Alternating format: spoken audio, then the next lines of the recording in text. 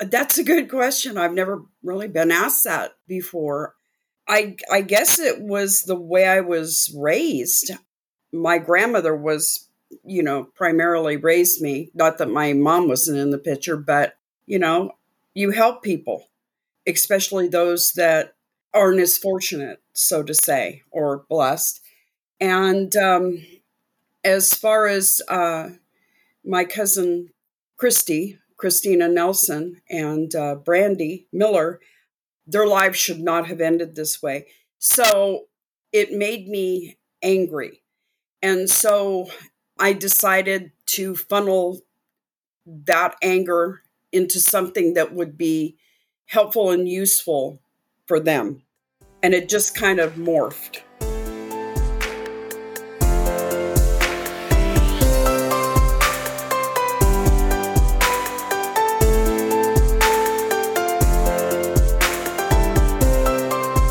That's Gloria Bobertz, and she's on the hunt for a serial killer. I'm Jason Blair. This is the Silver Linings Handbook Podcast. On a cool September night in Lewiston, a town of nearly 28,000 people along the Snake River in Idaho, 3 young people went missing from the Lewiston Civic Theater, a community theater in a building originally constructed in 1907 as a Methodist church. The theater was known in the region for producing award-winning musicals and plays and workshops where students could practice reading scripts and performing. The theater attracted many people from the region of rolling green and brown hills and rivers that straddled the borders of Idaho, Washington, and Oregon. 21-year-old Christina Nelson and 18-year-old Jacqueline Brandy Miller, stepsisters who were both students at Lewis Clark State College and who had connections to the theater, were last seen after 9 p.m., leaving Nelson's apartment almost 3 miles from the theater. Stephen Purcell, a 35-year-old who worked as a janitor at the theater, was last seen by a police officer patrolling near the theater and his girlfriend, who dropped him off at the theater around midnight to practice his clarinet and do some laundry. It took police time to connect the 3 murders to the theater, and it was more than a year and a half before Nelson and Miller's bodies were found in a field by a 14-year-old teenager who discovered the bodies when he went to retrieve a hat that had fallen off his head 35 miles away in Kendrick, Idaho. Purcell's body was never found. They were found bound with rope that some have said came from the Lewiston Civic Theater. Kristen, who went by Christy, was Gloria's cousin. In all our coverage of crime, we often talk about the victim, the crime, and their immediate family members, but we rarely talk about all those secondary victims, their coworkers, their roommates, their friends, their aunts, their uncles, their cousins. What makes Gloria's story unique is that she has decided to fight back and attempt to solve her cousin's murder. And unlike other similar stories, she has had her eye on one particular suspect, the same one that the police have eyed, who knows she's coming for him. It took more than a decade for police to publicly say what people in the area had long suspected, that they believed that the deaths of Miller and Nelson and the disappearance of Purcell, who was presumed to be dead, were connected to the 1979 death of 12-year-old Christina White, 7 miles away from the theater in Asotin, Washington. It was also connected to the death of Christina Noel David, a 22-year-old senior at the University of Idaho, who was last seen bicycling the 32-mile ride from Moscow, Idaho, where she was going to school, to her summer job in Lewiston's sister city of Clarkston, Washington. White had been linked to a man who worked at the theater. A 2009 news report in the Lewiston Tribune said that Kristen David had worked at the theater. Christina White's body was never found. Kristen David was found dismembered in plastic bags, wrapped in a local newspaper near the Red Wolf Crossing Bridge on the shores of the Snake River. Gloria worked as a mental health specialist in California, and for years she followed the case of her cousin's murder. And for years, Gloria, many in the Lewis and Clark Valley, and investigators believed that the same suspect who was living in a suburban North Carolina community and who's still there now was responsible for most, if not all, of the murders. Gloria was instrumental in two documentaries on the case: the 2018 documentary Cold Valley and the 2011 documentary Confluence. She now runs a Facebook group investigating the killings and has played a key role in the Snake River Killer podcast, which is currently exploring the murders. If you haven't seen it, I recommend you check it out. Gloria has worked closely with Asotin County Detective Jackie Nichols, and she's found links between the suspect and a 1963 murder of an 8-year-old girl, Diane Taylor, who was killed while the suspect was living in Chicago, and a 1972 attempted break-in to a California mortuary. Today, we're going to discuss what it's like to be one of those secondary victims, how a cousin ends up on the pursuit of a potential serial killer, and what message she has for all of those who have lost someone and whose crimes remain unsolved.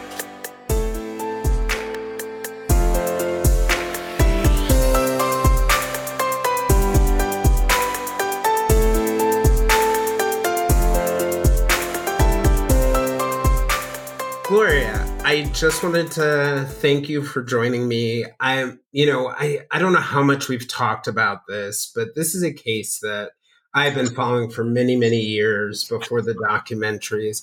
I mean, on some level, I think one of the things that really attracted me to the case was, these were all young people, you know, elementary to college age young people with their entire lives ahead of them. The location of the crimes was so similar, but I think the thing that really captured me was that there was such a solid known suspect. And then, when I was watching the documentaries on the case and I heard your story and your role as a cousin, I just found it so powerful. And it's one of the things that I've really held on to. And I think probably the best way to say it is I've admired you from afar for a long time. So it's great to have you on and have this conversation with you. Thank you. Yeah. I wanted to go ahead and just sort of like start with like a question about sort of who makes you who you are. We've been talking about doing this for several weeks, and I think there's been a major fire in California and Oregon, and Yeah. you've done animal rescue during that. You've helped with the volunteers about the base camp. I'm just curious, like, what makes you who you are? That's a good question. I've never really been asked that before. I guess it was the way I was raised. My grandmother was, primarily raised me. Not that my mom wasn't in the picture, but, you help people. And especially those that aren't as fortunate, so to say, or blessed. And as far as my cousin Christina Nelson, and Brandy Miller, their lives should not have ended this way. So it made me angry. And so I decided to funnel that anger into something that would be helpful and useful for them. And it just kind of morphed. How old were you when they passed away? I was 21 years old. Oh, wow. So you were right around the same age. Christy was a month older than I am. Oh, wow. And so I've lived her lifetime twice over now. Wow. That's crazy to think. Were you guys, did you live near each other or were you close? No. We spent a summer together, and then first we were pen pals. Then we spent a summer together, and then we continued to be pen pals. And she was a very special part. You know how you meet somebody and they stay with you for the rest of your life. And she was one of those people. She was a good soul. She didn't have any kind of mean characteristics or anything. She wasn't malicious. She was just a good, kind, caring soul and extremely intelligent, very artistic. She wanted to open up an art gallery over in Asotin, Washington. She also wanted to become a veterinarian, but that became too hard because then you're seeing these animals suffer, and that's hard. So she went into accounting, and that's what her mother and her grandmother did for a living. So it kind of, she fell into that naturally. So she was sort of gentle, caring, kind of like what you described about what drives you. It sounds like she was very much like that. Like she would have Yes, been out there rescuing dogs over the last few weeks or helping people. Yeah. Do you ever wonder about what her life would have been like? Do you ever imagine that? often, often. I wonder if we would have taken a cross country trip when we were older, adults, what her career choice, where that would have taken her. Would she have opened up an art gallery? She was quite good, very good, abstract art.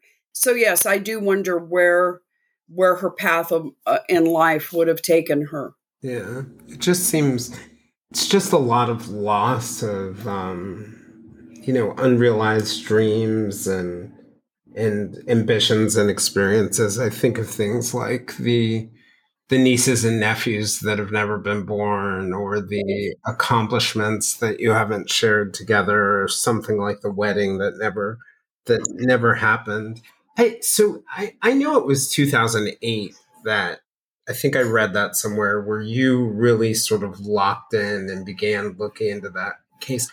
Could you talk a little bit about like what your early reaction to hearing the news? How did you find out that she had disappeared and then died? My grandmother told my sister and myself and my mom that Christy had disappeared. And she didn't talk about it much. My grandmother didn't. We would get little updates, she hasn't, nobody knew, first off, where to look for her or Brandy. And I never met Brandy. So that she wasn't talked, Brandy wasn't talked about, a whole lot. My grandmother would get news clippings from her sister, which was Christy's grandmother. But I remember the day when I was told that she was missing. They didn't know where she was at. I knew that something really bad had happened and I would never see her again.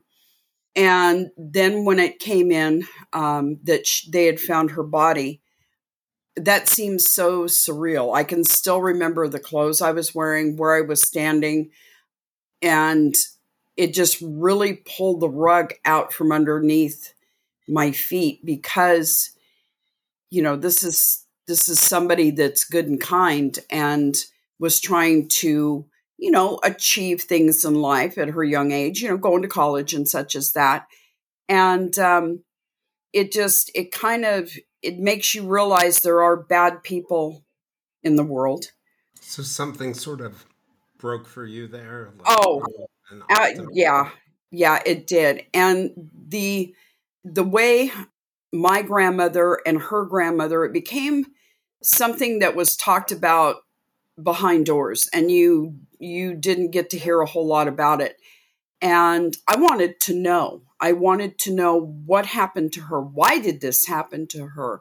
Who did this to her? So back in the infancy of internet, which was like 1995, 96, whatever, I started, looking for anything I could find on the cases, which was very little. In 2003, I really started digging in. By 2005, I was into like different news threads, different places where information was being shared. And then I found out the name of the suspect through Christina White. Do you remember that moment where you first saw the name of the suspect? Oh yes, very clearly. When I got the name of the suspect, that was it was kind it was like aha. Now I can go and find out more about this person. And so I did verify it. I contacted Detective Alan Johnson, and I remember I was sitting in front of work, and it was like 7:45 in the morning, and I'm calling him up, and I said, "Is Lance Voss the suspect in this case?" And he said yes. And I said, "Oh, okay." Why do you think he told you? Um, I think because I had been contacting him and I think he knew I wasn't going to let it go. So, and I continued contacting him, and I went up to Lewiston and met with him and Detective Doug Clark, and I asked to see a picture of Lance Voss. And so he showed me a picture of Lance Voss, and he allowed me to take a picture of that picture. Now, Detective Alan Johnson doesn't do anything. He is a man that he's no jokes, it's all serious business. So for me, I think he knew I was going to do something with that and it would be constructive. And I did. Right, right. Um, You probably had a hunch that you could have a powerful well, impact. and I think at that moment, too, it's like sometimes you have to use methods that are not, the usual conventional methods of trying to solve a case. And I appreciate what he did, and I appreciate the trust that he, allowing me to take that picture. And then I met Jackie Nichols, Detective Jackie Nichols. Yeah, she's the detective from Asotin where the Christina White case. Oh yeah, and she is a wonderful human being. So I met her probably, it was right around 2009, 2010. And, she's put a lot of trust in me. I would never violate that trust. And again, it's like an unconventional way of I using somebody to help gather information. So I started the Facebook page, the Lewis Clark Valley Serial Killer, and I believe I started that in 2011. It's just interesting to me, and yeah, and it's a powerful Facebook page that so many in cold cases, so many victims' families. I was listening to one recently about Brianna Maitland, who was a woman who disappeared in a very bizarre situation in Montgomery, Vermont. But the father was being interviewed, or was it the father? I think it was the father. And the interviewer asked him, "Well, what more do you know now?" And he said, "From the police." And he said, "Very little more than I knew on the first day." And I'm just wondering how, from your perspective, like victims, family members like you who are advocating for cold cases to be solved, what advice do you have for people? Educate yourself first and foremost. Do not get emotional. Those emotions have to be put on the back burner because law enforcement wants facts. And then, some things that, all these crime shows, they go, "Oh, we're going to get the DNA back in an hour and blah, blah, blah." That doesn't happen. It takes a long time for it to come back, but stay focused, I guess, is my advice. Don't go down too many rabbit holes. Trust your gut, because if you have a gut feeling about something, 9 times out of 10, it's right. Yeah, Occam's razor, the simplest, explanation. You mentioned before anger, and Mhm. it's almost like the anger fuels you to try and solve the case. So how do you like stuff that to just focus on those facts? Does it require like some element of compartmentalization It or does. giving yourself space, I guess, to feel emotional? Go ahead. It does. So when I feel like I've just oversaturated myself with information or researching or whatever the case may be, I pull away. And I could pull away for a week, I could pull away for a month. It all depends on how certain information has touched me, you know. And when I say anger, some people, and I get it, they get very angry that law enforcement isn't doing more, or they're not doing it fast enough, or, well, they can only do so much. And so much as county agencies, there is so much money allotted towards cold cases. Now, I Right. know some of the detectives on these cases have spent their own time and their own money or resources to try to find out more. And that's behind the scenes. They're not going to give themselves a pat on the back or anything like that.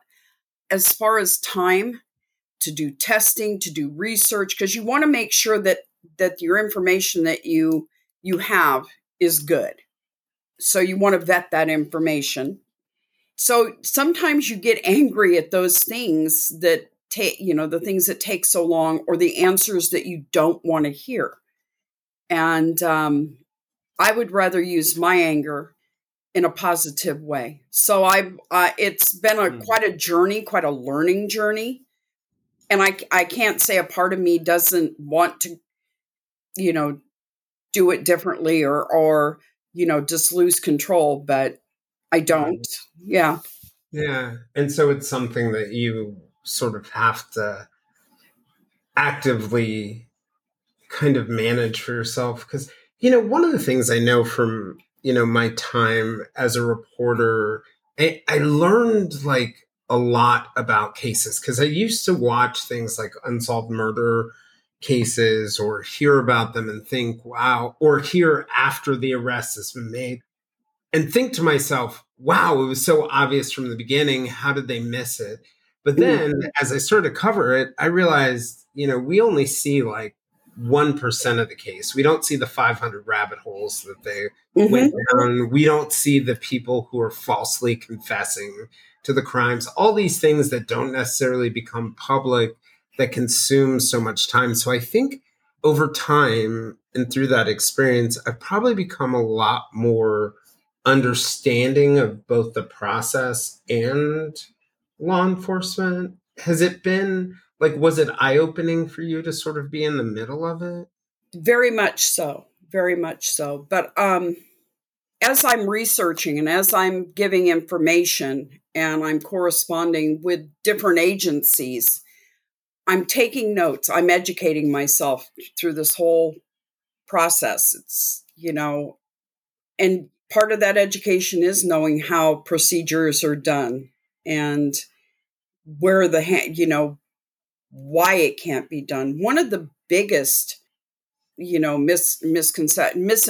misconception is you can take the suspect's DNA and you can put it into CODIS and, you know, ta-da. And it That's the that FBI's DNA database for criminals. yes, Code. yes. You can't do that. You have to you find a case and you put the suspect in that area. Does the MO match?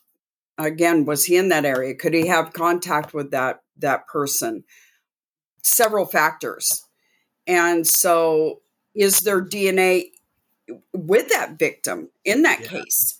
right. Um, so yeah, it would be a wonderful thing to be able to get the DNA, put it into CODIS, and in this case, in these cases, because there is the span of time from him being active, it would probably light up like a Christmas tree.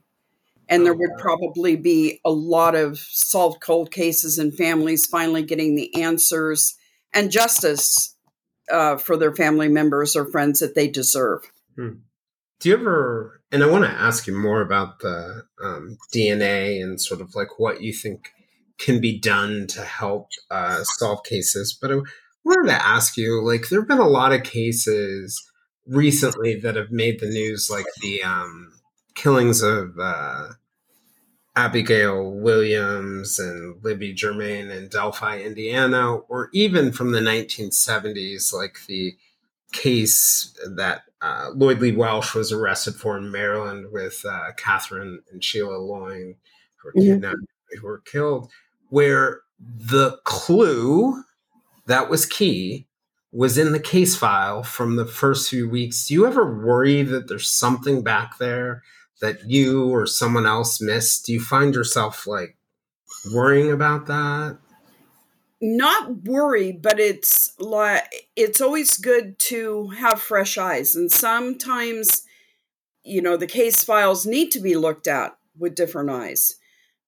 In our cases, there have been, because there's so many counties, so many states, jurisdictions, all that, there have been a lot of eyes on these cases. Hmm. And, I don't think at this point anything's been looked over, but, who knows? Cases that have not been looked at in many, many, many years, and you have somebody come in and go, okay, I'm new and I'm going to look, and they find something that's absolutely wonderful. Those are the fresh eyes that need to be on the cold cases. I was gonna just sort of by way of background, like, there's the disappearance of Christina White, the death of Christina David, which may or may not be linked to the killings, and then Stephen Purcell, Brandy, and then Christie. All of those stories got attention, I know, in the news. But then one of the most fascinating things, I'm curious about how they were connected, but I'm also curious about how you, because people have really credited you with this one, were able to connect it to a case in Chicago and the incident that happened in California. I'm just curious, like, how were the cases originally connected, and then how were you able to make those other connections? They had information about Antoinetta Nino, who drowned or supposedly drowned in 1972, and I believe that was June 3rd, 1972. And that was the one on a beach in California. Yes, in Santa Cruz. Yeah. Okay, so we're looking at that and going, okay, that doesn't sound right for a woman to, and especially a young or a teenager, to be found naked on a beach. That's not a typical thing a woman would do. Right. And certainly Suicide like like a that. suicide. So looking at some of that information and then looking at cases that And the thing that got you focused on that case in general was, if I have it right, Lance Voss, who would have been, I'm not sure what age he would have been at that time, but he was arrested outside the mortuary, right? yes, With yes. like a knife and a camera, and yeah. Yeah, he had a flashlight, a camera, and the hunting knife. And so you're looking at cases that are similar. Just by him wanting to break into a mortuary, he was stopped. We don't know what he would have done had he got in there. What did he say he was doing? He said he wanted to see his girlfriend, and this is not documented by any law enforcement. This is what the mortuary owner stated, that he wanted to visit his girlfriend one last time. Was he known to have a relationship with her? No, Wow. Well, had it been in the news yet that no, that wasn't found out until the documentary Cold Valley came out. Oh no, I was curious if her death had been in the news and he could have Yes, responded to that. yes, it had been. That is frightening in itself. That is. It's well, and it for him, if he said such a thing, because this is again not documented by law enforcement, but if he did say such a thing, okay, he's a necrophiliac, you know, Right. that kind of removes the doubt there that he is, or leaves you with very little doubt. Yeah. So you start researching cases of break-ins and mortuaries, such as that drowning deaths. With Diane Taylor's case, I knew he grew up in Chicago, and my gut told me there's something there. There's something there. You just have to find it. What was it about? Was it that it was his childhood or something happened in his timeline that was strange? Very little was known about his childhood in Chicago. So I started researching newspapers.com. I don't know if you've ever heard of that, but I love it. yeah, it's great. So I started putting in different search words, and I came up with Diane Taylor, and little girl had been strangled and such as that, and stabbed. It was total overkill on how she died, but I was looking at the addresses, and I was like, this is really close to where he grew up. And so I contacted the Chicago Police Department, and there were so many precincts in Chicago. I started with number 1.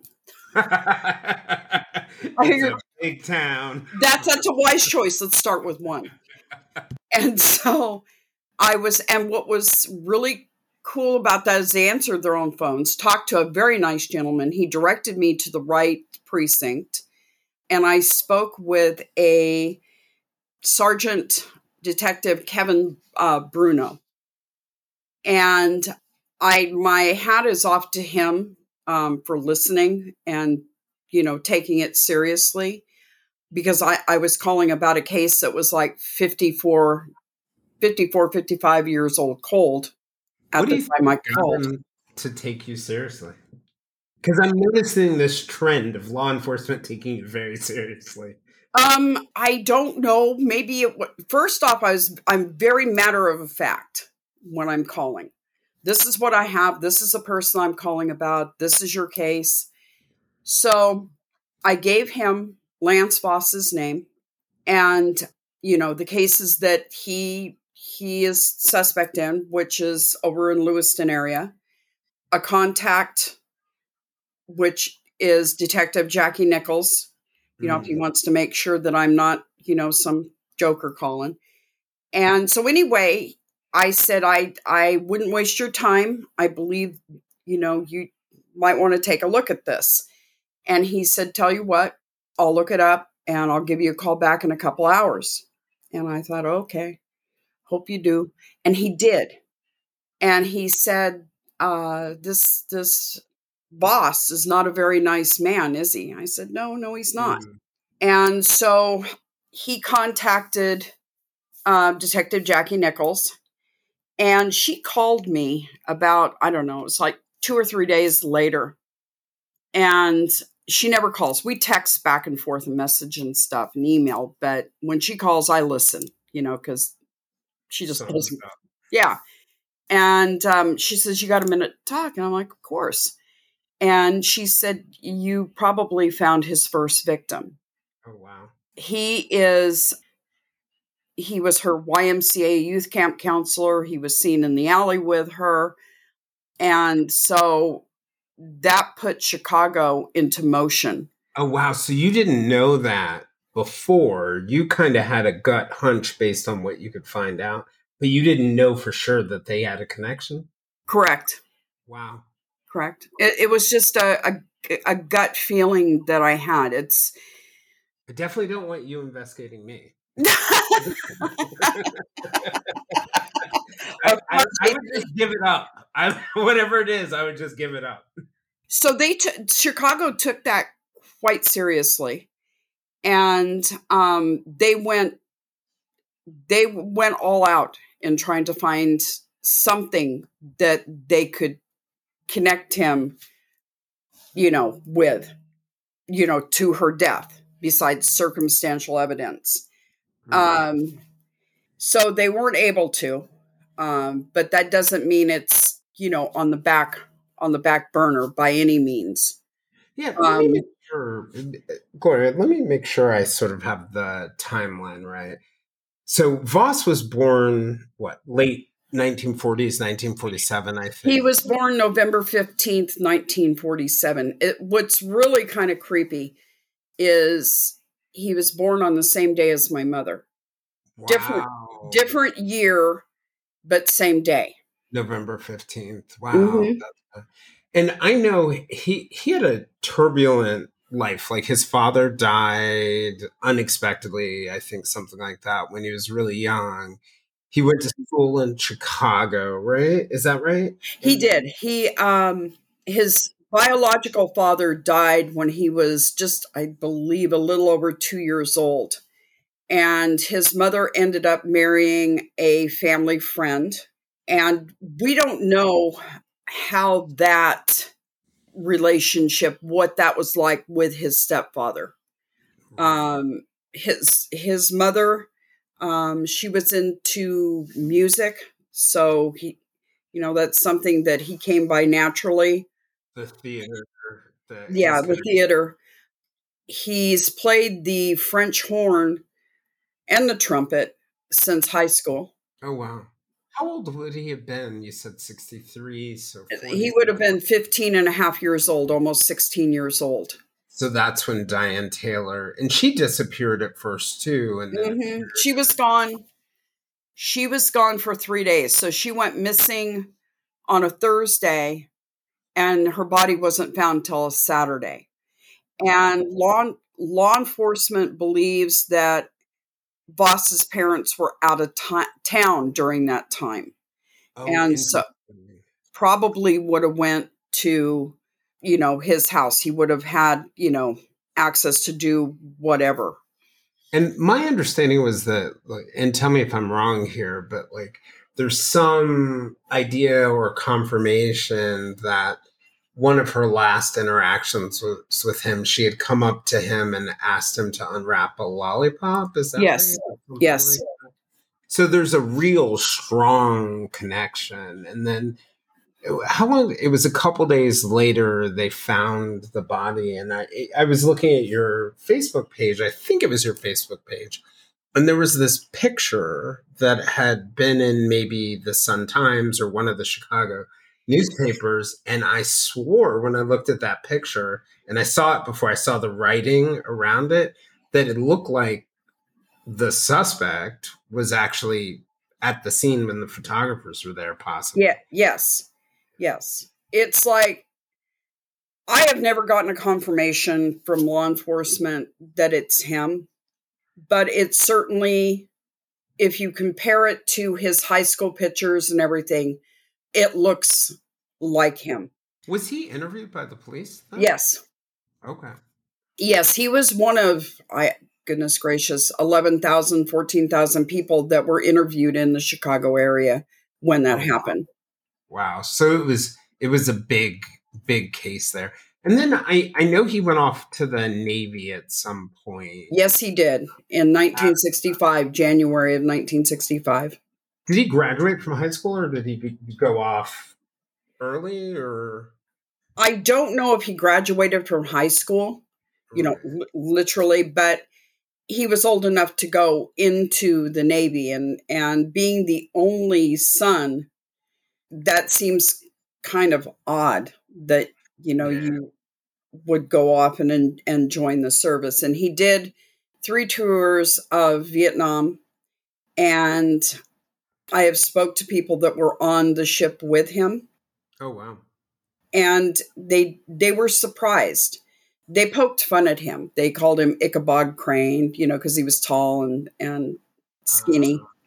so he got picked on because the thing that kind of struck me, you mentioned that he was 15 and a half, and in my head I was thinking 1963, he goes into the Navy in 1965, so he would have been like right around 17, and I thought it was 18 that people had to get in.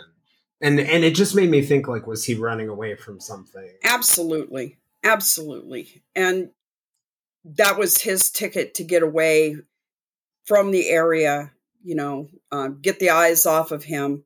I'm thinking that his mother probably took information to her grave about her son, Mm, and she probably arranged for this all to happen for him to go into the service.